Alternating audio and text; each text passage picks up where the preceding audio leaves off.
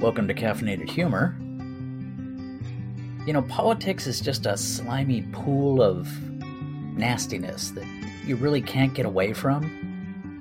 No matter how mildly you might touch it, you just have to scrub your hands. And kind of like a shell-shocked surgeon in a war zone, you scrub extra hard and make your hands raw because you can't really get it off of you. And that's how politics makes me feel. Because neither side is really that dependable. It is so bizarre when you hear people talking about their side with such conviction about what total bastards the other side is, and yet completely oblivious to the crimes of their own party. For the record, I don't cleave to either party. My personal belief is that the government should be a really good secretary. It asks you what you need, and then it finds out exactly how much it can help you, and then it gets the hell out of your way. It's not my mother, and it doesn't try to be. But, in different ways, both parties see themselves as that. Some are a little more honest about it, some are a little more bullshit about it. But in the end, politics is politics. It's like, who can you trust? Not a politician. You know, they kind of have that same reputation that lawyers have. But they don't have a term for it, like ambulance chaser or shark or whatever all the different names they have for lawyers. Politicians? Just call them a politician. That's bad enough. And the process of it. I mean, it used to be when they started this country, everybody would vote, and you would pay people to go vote. You would give them, 5 cents. Back in those days, like the 1800s, that was a big deal. So you give somebody 5 cents, they go in, they vote, they come out, they take their jacket off, they trim their whiskers up, they go back in and vote, they come out, you shave their beard off completely and give them a different coat, they go back in and vote. Stuffing the ballot box. And yet it was almost a little more honest back then because you knew they were doing it and they didn't deny it.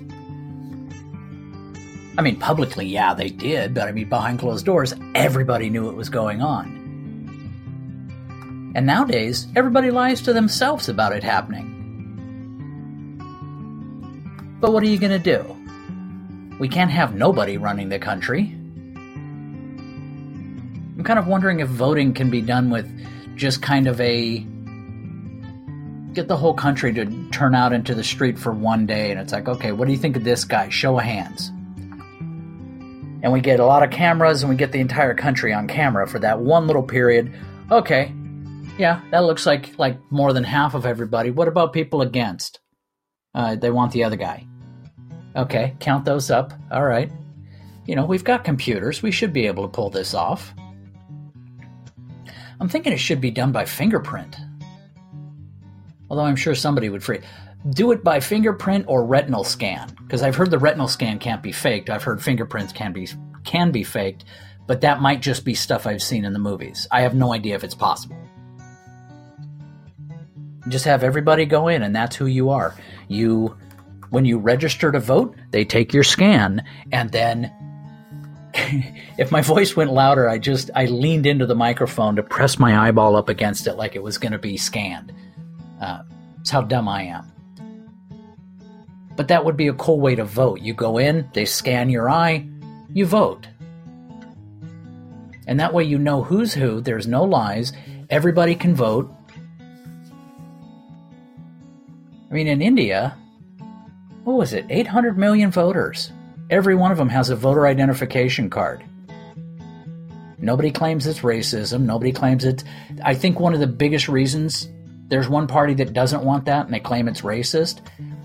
Well, I think that would shut down any ballot stuffing. I'm not saying they're doing it. I'm assuming they're doing it. But I'm also assuming that that's happening on the other side, too, in a way that's not as obvious to me. And you'd be shocked what's not obvious to me. But this whole political discussion, especially with the election having just been over several months back, is what leads to today's episode, and now I just feel dirty. On today's Caffeinated Humor. Back during the election, the candidates for president had my home number. Both sides. When the election hit its final days, that was the time that they, that annoying period of time where no matter what party you cleave to, they all kind of annoy you. And it starts off really innocently. The phone rings. Caller ID says blocked. Now I have a few friends that don't realize that it's really dumb and rude thing to have your phone set up so that I have to answer if I want to know who it is. So that's the only reason I answer. Now the voice on the other end, it sounds like a voiceover for a kiddie porn film. It oozes and drips the kind of filth that you can't wash off. Candidate number 1 wants to kill your wife and ship your job out of the country. The memory of that phone call alone is just upsetting. And the next day the phone rings again, and like an Alzheimer's patient, as if I've never set myself up for this before, I answer. And there he is again. I'll never forget the voice, but now he's switched sides. Candidate number 2 hates America, God, and handguns. There's a scene from a movie called Ace Ventura: Pet Detective that has a scene that parodies another film called The Crying Game that comes to mind. Now this is fourth-hand info, most likely wrong. The Crying Game, never really saw it. A hetero soldier in England finds out that he had sex with a woman who turns out to be a man. And he freaks out a bit and ends up burning his clothes in a trash can, then naked, crouched in the shower crying. Now this is where those phone calls leave me, crouched in a mental shower somewhere in the back of my mind, crying and watching my clothes burn. Now trust me, the shit I keep locked back in the back of my head, that is unsafe. This is the new era of politics. Everyone, regardless of party, is slimy and dirty and accuses the other side of being worse. It's not simply disagreement. The other side has to be stupid, ignorant, and dangerous. There is no spirit of, the election's over, we're all in this together. And both sides do it without exception, but they claim that they're not. I almost have a little more respect for Charles Manson. And here's why. I realize the man's dead, and a lot of people say, it's horrible to speak ill of the dead. With Manson, I think there's a different set of rules. But here's why Manson at least didn't pretend to be good. He was old school, batshit crazy, evil on a stick, never apologized for it. There was a purity to his game. The reporter Geraldo Rivera interviewed Manson back in 1988, and it was a long, crazy ramble from beginning to end. If memory serves, Manson said he was running for president and always would be. At the time, I remember thinking, you know what? Let him out. If anything, he might bring the parties together against a common foe. It would be interesting to watch and refreshing at least.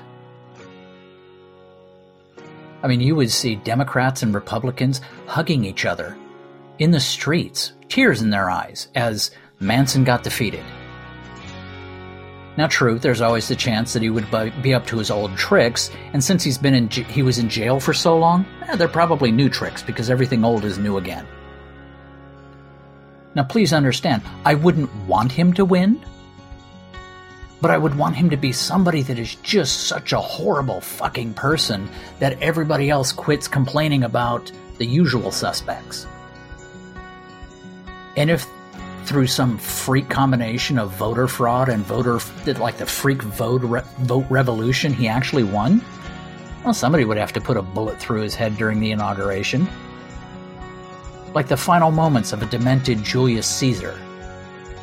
And hopefully, there will be some sort of a political come-to-Jesus moment where we will bring the parties back together. Then we can get some shit done. Maybe. Time for some coffee. Hope you liked today's episode. I know I did. Listen to more episodes. Also, click on the player and go to the podcast page. You're going to see links for products that are currently helped to sponsor the podcast. You're going to see a link to the books, Caffeinated Humor, available on Amazon. Also, you're going to see buy me a cup of coffee, and that's a way to support the podcast, help me make it better. So let's partner up here. Help me out. Have yourself a great day.